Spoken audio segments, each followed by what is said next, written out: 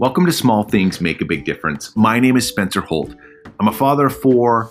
I'm married to an amazing wife. I have lived in Canada, the USA, and in England. I speak all three Englishes fluently. I currently work at AstraZeneca in the pharmaceutical industry, where I'm head of our global commercial learning, and I'm passionate about how do we, as leaders, be more intentional in who we're trying to become and help bring out the best in others. This is a series of interviews of leaders all over the world. So join us, share it with others, and let's focus on the small things that make a big difference. Stephen Covey wrote one of his famous books, 7 Habits of Highly Effective People. And one of those habits was first seek to understand and then to be understood. And my interview this week, something hit me and struck me a little bit different today. And in fact, the podcast today is called Courageous Listening. Dr. Johnson, who you're listening to, talks about this. It made me pause on this habit of first seeking to understand, which means we need to listen. But I'm going to challenge us to do something maybe even a little bit more. It's first listen to understand, and then listen again to what's in between the lines, so that you're not just gathering information, you're trying to understand the why of what's being said.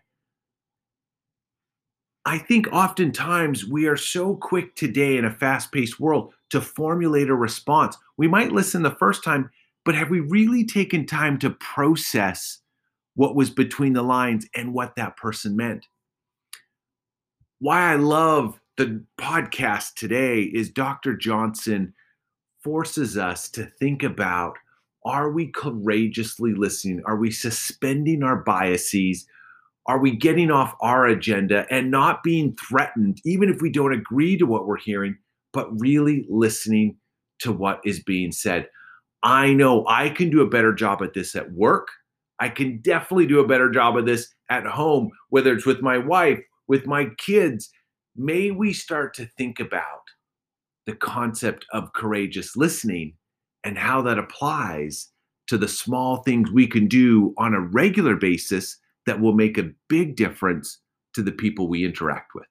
This week on Small Things Make a Big Difference, I am elated that we have Dr. Jim Johnson from North Carolina visiting with us today. Dr. Johnson, welcome to the show. Spencer, thank you so much for having me. I'm excited and delighted that we were finally able to connect here. It's looking forward to our conversation. It has been a little bit of time. I first was able to hear you speak at you were talking to a group of individuals around branding and like personal career development, and it was amazing.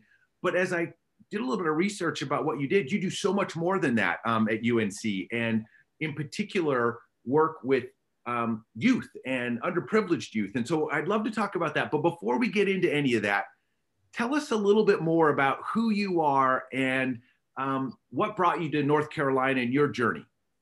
Well, thanks so much again for having me.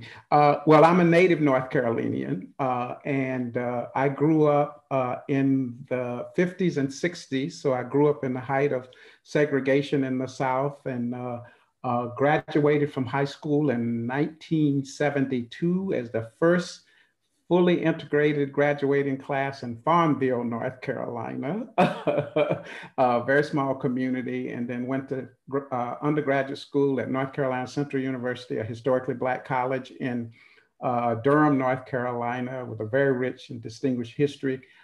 And then most people don't realize this, but historically Black Big Ten universities have had a historical relationship with historically Black colleges and universities. And so I had the good fortune of having a very strong mentor at Central who connected me with graduate education opportunities at the University of Wisconsin at Madison and Michigan State University.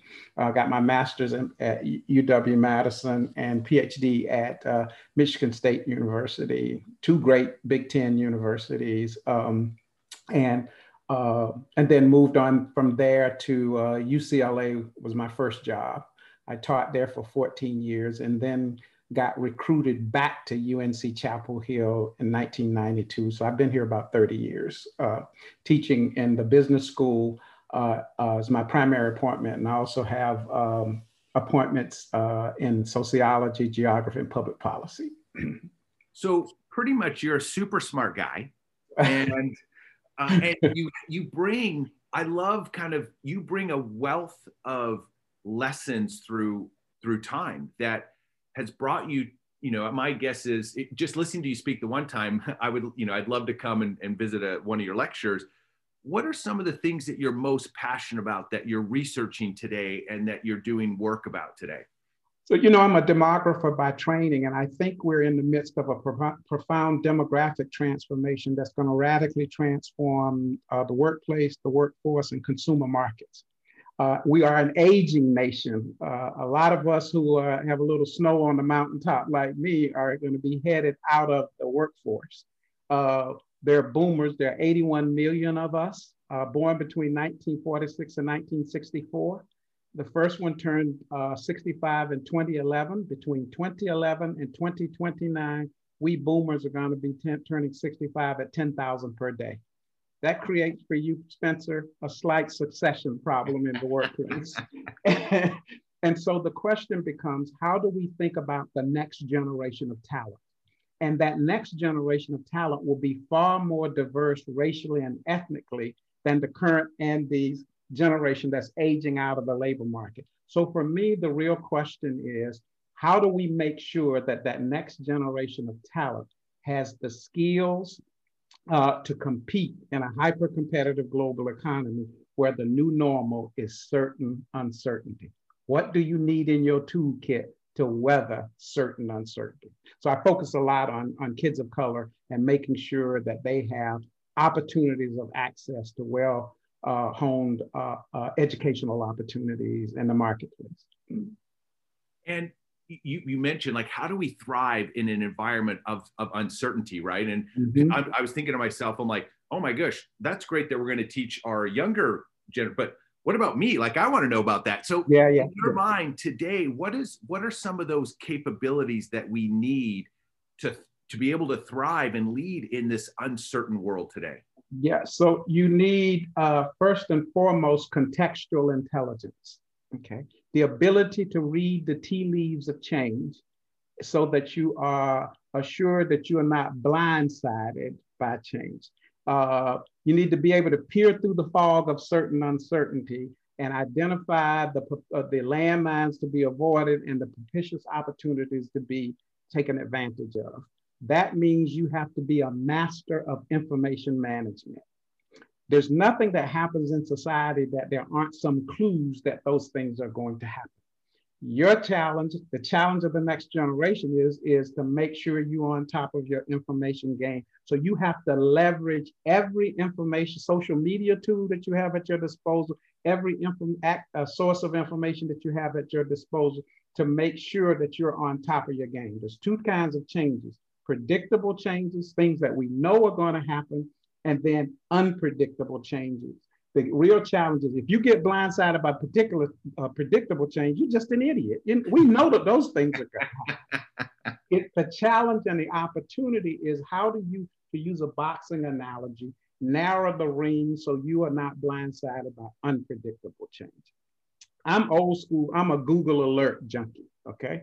So for the things that worry me, bother me, that I sell myself in the marketplace as an expert on, I get Google alerts 5 times a day on those topics. You have to be on top of your information game. The challenge for me and for people that would be listening is, how do we be intentional about being alerted or pausing and listening to your point, the unpredictable change? So your Google alerts, what else could we do? Like, what, to your mind, like in a busy world, how do we do that and take time out to read the tea leaves?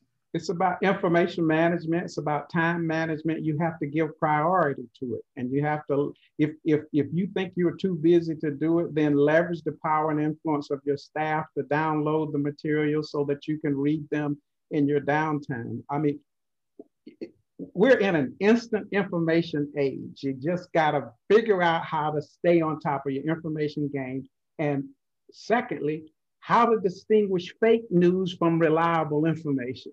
Okay, that's a really big thing because, and then how do you overcome what is called confirmation bias? We're in a highly divided society today where people only listen to and watch information and read information sources that sort of reaffirm their own views. In a highly polarized society, we have to be able to, my grandmother said there are two sides to every story and the truth is somewhere in between. If you're going to be an effective leader, you're going to have to be able to read and balance, you know, the information that you receive and arrive at some kind of reasonable kind of stance. We have to get into the mindset of courageous listening, even to things that we don't agree with, not to refute, but rather to appreciate and understand. I'm literally writing down the word courageous listening right now, because to your point, it's how do you avoid fake news? But then to your point is, explain a little bit more about courageous listening, because I'm like, am I a courageous listener? Tell me more, share more. So in a highly polarized society, when someone is speaking that you don't agree with, you may be listening, but you're listening to refute. You're not listening to appreciate what they're really saying.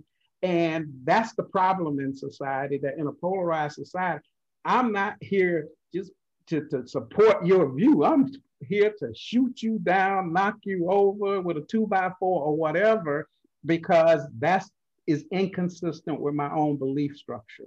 We have to get to a point where, even in higher education, we have to get to a point where we're teaching about competing perspectives on issues. It's not about indoctrination, and ultimately, it's not about changing your mindset. It's about educating you and getting you to understand that the world is really far more complex than the little crucibles we like to see ourselves in. And in a society that is constantly in flux and changing, we have to develop the capability to engage in courageous listening. We're not doing it right now. I love that. And you're reminding me of a professor when I was doing my PhD. His name was Dr. Ackerman. And he always said, avoid the two ends of the spectrum. Yep. Because that type of, radical, whether you're on the right or the left, it keeps you from what you've just now helped me articulate, keeps us from courageous listening. Right. And being able to, I think, read the tea leaves of information. Yeah, absolutely. Absolutely. What I would say is, though, when you or I, Spencer, are about to walk into a meeting to make a pitch for an idea, okay? One person on the panel could be to the left of Mother Teresa, and the other one could be the right of Attila the Hun, and then there's you standing there, right? And the worst thing that you can do is get upset in either context. The key is how do you engage in, we talk a lot about courageous conversations. We don't talk about courageous listening. And oftentimes courageous conversations end up with only courageous. There's no outcome. We gotta get to a place where we listen and appreciate, be empathetic of alternative perspectives, and with the hope that there's movement toward some consensus around what really needs to be done. If you're listening right now, my takeaways already are the importance of data and pausing to read the tea leaves. I love this courageous listening. Like, how are we listening? Really, I'm almost like holding my hand up. I talk about courageous conversations. Like, can we have them? But to your point, are you then also balancing that with courageous listening? Amazing. I don't want to run out of time here. I can listen to you forever. And so tell us a little bit more about what you're doing in creating future leaders of tomorrow. And then I want to explore, like, what can our role, that maybe we're a little bit older today, but what's our role in helping with that? So tell us a little bit about what you're doing there. So So demographically, as you look at the next generation of talent that has to propel our nation, is far more diverse than the current generation. There are lots of kids who are Black and brown, who are come from disadvantaged and impoverished backgrounds. And if you look at the education system now, when it approaches those kids, they often approach those kids with a deficit model. Everything is wrong with you and I'm going to fix it. And I reject that model. Everything isn't wrong with these kids, and there are lots of stuff you don't need to fix, you need to build on. So we have engaged in this notion of working with young kids to say that it's important to invest in our own future, not just as a social or moral goal, but as a form of enlightened self-interest, because we're going to need this talent moving forward. And so we say deficit models are out, successful pathways are in. And what we mean by that is if you look at the average kid or a poor community, not every kid who grows up in a poor community ends up a failure. Some of them succeed against the odds. And so you have to ask the question, well, what distinguishes success from failure? And there are two important things there. One, the kids who grow up in impoverished environments and succeed against the odds are typically embedded in what is called a mediating institution in their own environment that encourages them to pursue mainstream avenues of social and economic mobility and discourages them from engaging in dysfunctional behaviors.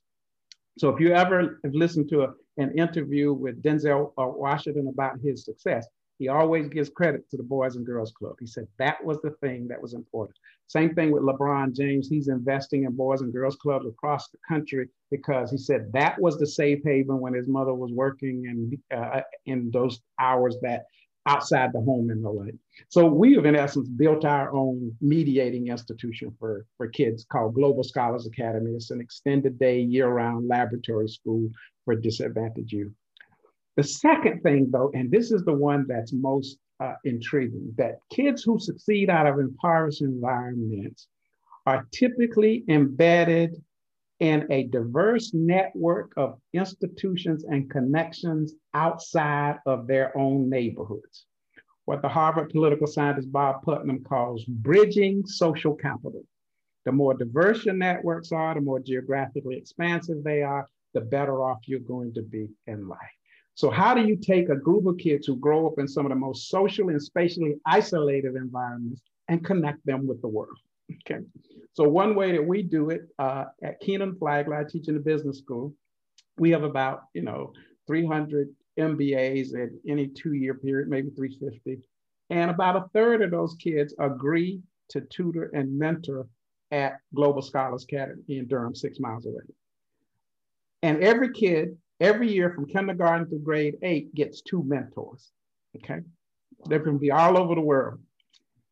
Now, what happens when those folks graduate from Kenan Flagler? Well, they go to work for AstraZeneca. They go to work for JP Morgan Chase. They go to work for the Boston Consulting Group, McKinsey and the like. What have I just done? I've connected a group of kids with a diverse network of ties that gives them a broader set of information, but also all kinds of opportunity that middle and upper class kids have by birthright. Because you, Spencer, may be sitting in a meeting and AstraZeneca may be talking about, we need to do something to eliminate systemic racism, so we want to work with poor kids. You said, now what was that kid that I worked with several years ago? Mm-hmm. It's the strength of weak ties that matter. It's not your strong ties that matter, but rather it's the strength of your weak ties. Your strong ties are with people you hang out with on a normal basis. No new learning goes on there. There's just gossip usually. It's the weak tie, that person that you don't interface with on a routine basis, but people that you can draw upon when you need guidance and the like. Early on, that person may be a mentor giving you advice, but if that person is convinced that you are worth investing their reputation to move forward in organizations, you become a sponsor.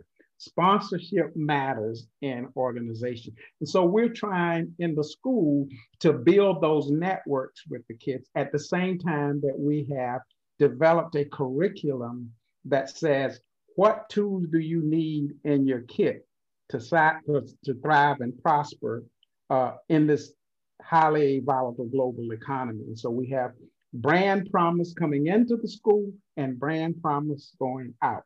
What we say to kids coming in is, and to their parents, we guarantee your kid four things here: protection, affection, correction, and connections. Okay. We're going to create a safe environment for your kid to think crazy thoughts. 9 out of 10 of them may be bona fide crazy, but one of them may be the next revolution that transforms life. I love you got to have you create that environment for kids. We're going to love the heck out of you. You can come in and act crazy today.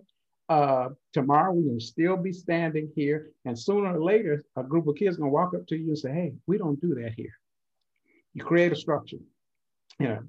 And you know, those connections are the things that I talked about there.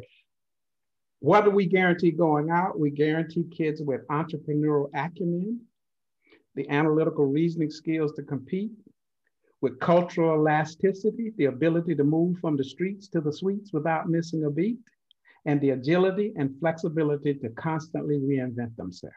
That's the nature of the economy and the world we live in today. And that's what we're trying to embed in our kids. We do it from 7:30 in the morning to 6 p.m. daily. We're now virtual because of all the things we do. We have an entrepreneurial startup program that begins in kindergarten. We teach Mandarin beginning in kindergarten.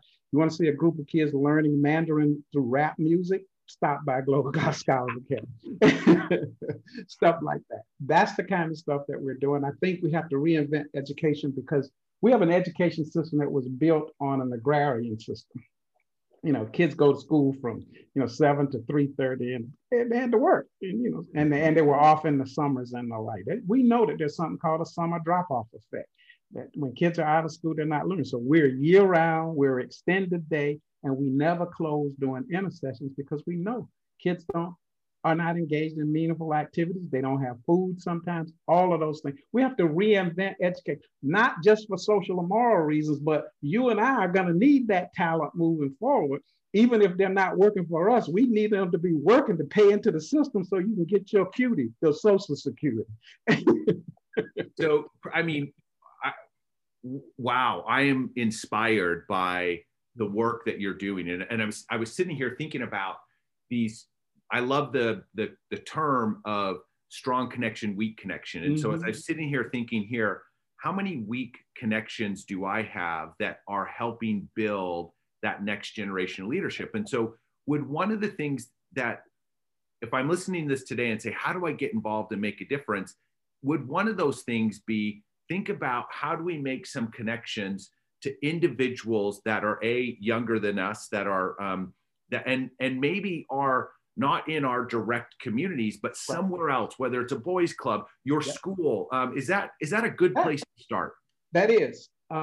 That's absolutely a good place to start. The other thing that I would add, Spencer, is that it's important to have the cultural competency to deal with the kids and not approach them through a stereotypic lens. And so how do we interface and how do we recognize talent and build on it? Because sometimes, when we say, well, we want to mentor and tutor, where if you don't understand how to communicate with kids, we have a entrepreneurship training program, and everybody says, well, to be a great entrepreneur in a successful business, you need to understand the core functional areas of business, finance and accounting. Well, talk to a kid about an accountant. When have they ever had the opportunity to interface with an accountant? You have to walk in and say, let's talk about handling the Benjamins.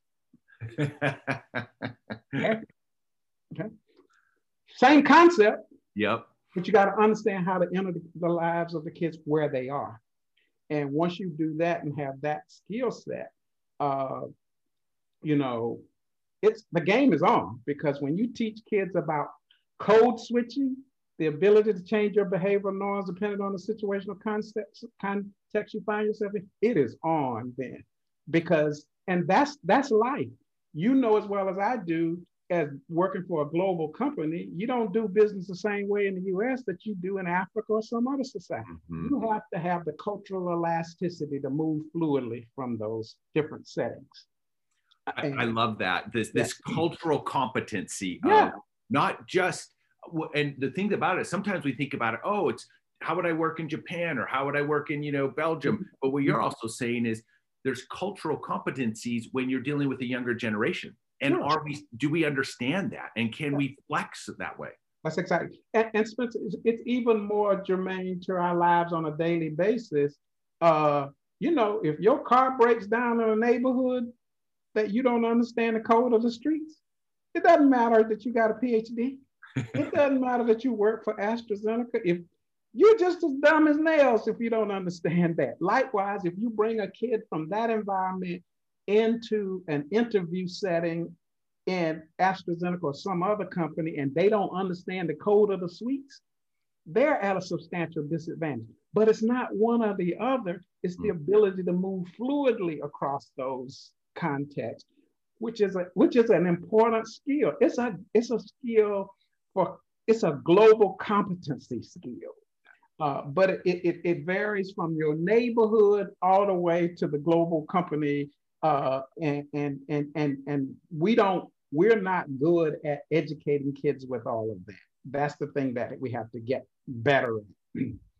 Well, and my goodness, I can't wait. I want to deep dive into your school, because I'm like, what a framework and an example, I think, for probably the rest of the world to say, how do we do this different? And we're going to run out of time here, unfortunately. And there's so many more questions, but I have 3 more for you if you can hang out with me for 3 more important questions. The first one is, this month is Black History Month. And on my last episode, it was Kimberly Davis that you actually know. And she talked about inclusion is a year-round sport. It's not just a month, in which I loved her perspective about that. Yeah. But also there's some significance to this month around what we can do. And so I'd love to ask you, what does Black History Month mean to you, and how do you help celebrate and utilize this for the rest of the world? Well, we all stand on some pretty wide shoulders in the past that are responsible for where I sit today. And my role is to educate those young people that I work with every day about our history. And some of it, Spencer, requires a new history, a rewriting of history where truth is at the fundamental basis. I think that's what the whole systemic racism, anti-racism movement is all about. We have to correct some history, and we have to make sure our kids understand the pivotal role that Blacks have played in building this nation, and eliminate some of the misinformation in our history and push for a revision of certainly the K-12 education curriculum, so that we make sure that this is a core component of our curriculum, that the history and the truth of the African-American experience in America is told in the correct kind of way. And so leading by example, helping kids with independent learning about their own history. And so innovative exercises and the like, and then bringing people to them virtually and sometimes face-to-face that they never would otherwise have had the opportunity to interface with. I wouldn't be here if those kinds of things did not happen for me. I grew up on a tobacco farm in Eastern North Carolina. And so, I feel fortunate and blessed to have had mentors and people who taught. That was one of the values for me, Spencer, of attending a historically Black college as an undergrad. When I went to Wisconsin-Madison, one thing was clear. I had a strong self-concept because I understood my history. Mm-hmm. So that's priceless, and I'm forever grateful for having that experience as an undergraduate. Well, and you are an example of not only understanding the history, but I think then more importantly, giving back to that history in an incredibly positive way, which is amazing and so inspiring to listen to. Mm-hmm. Thank you for sharing that. Question number 2. I'm a little bit of a music junkie, and I'm putting together my very own Small Things Make a Big Difference playlist. And so if you were to add a song onto the playlist, what song do you kind of gets you going and brings purpose to what you do on a daily basis? What song would you add for us? It would be a Marvin Gaye song from the 70s, What's Going On, Inner City Blues or something, because I think the kinds of things that he was singing about back in the day, we're still confronted in dealing with those issues.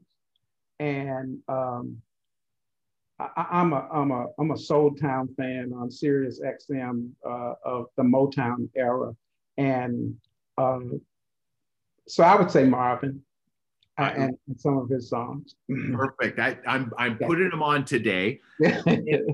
My final question is, as the name of the podcast, it's Small Things Make a Big Difference. I'd love to hear, what is one small leadership habit that you display on a daily basis that makes a big difference in the lives of your students, your youth students, the communities that you live in?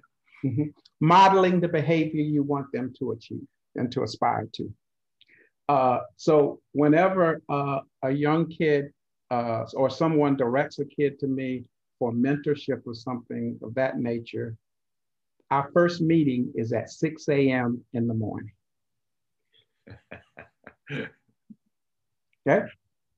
You show up at 6:01, we don't have a meeting. We don't have a meeting. It's about structure, because a lot of times kids see people like you and I who are successful. A lot of kids say, Dr. J, if I had your hand, I'd cut mine off, meaning they think I got it made. They don't understand what it takes to survive, thrive, and prosper in a society where systemic racism exists. I grew up on a farm, so 6 o'clock is almost lunchtime, you know. So no, there are expectations. You have to understand the rules and the unwritten rules, and you have to understand how people sometimes stereotype you. One of my big mentors, Mr. Frank Hawkins Keenan of the Keenan Flagler Business School, had this thing, never be late for a meeting. And he was always 15, 20 minutes late. He always sat in the same chair, thumping his pencil. And if you were late, he says, you've lost your competitive advantage. Because the first thing you do, you're walking in and you're apologizing and maybe even lying about why you're late. So you have to model the behavior that you want kids to aspire to, and be clear to them about the struggles, the challenges, and the opportunities you had in life, so that they understand that it's not all what you just see. You look at a person and say, oh, I can be that. You can, but you need to understand the challenges and the opportunities, and then how you need to behave in order to get there. And I'm honest about both the on-ramps and the off-ramps that you don't predict, or you don't understand. You just get hit upside the head with a 2x4. But do you just lay there and wallow, or do you pick yourself up and move on? So a lot of it is that kind of stuff, Spencer, that I think we have to do. So modeling behavior, I think, is really, really important.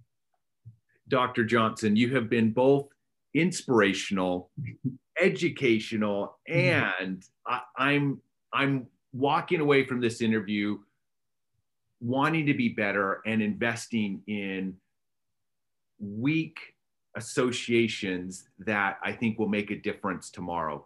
Thank you so much for hanging out with us today. My pleasure. Thank you for having me.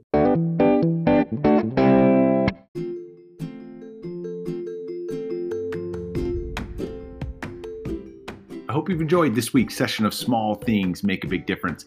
If you heard something that you liked and something that stuck with you, go ahead and share it with a friend. Grow the community throughout the world. Dr. Johnson was not only very super smart, but also inspirational. Couple takeaways for me. Predict the unpredictable. How do we read the tea leaves so that we can start to, as leaders, make changes that not everyone sees, but that will help make a big difference?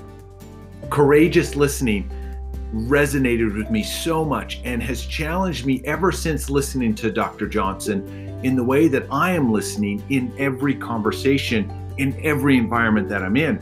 Also, the concept of weak connections How many of those do I have? And am I using those as valuable both development opportunities for myself and a way to help give back to communities and develop future leaders of tomorrow?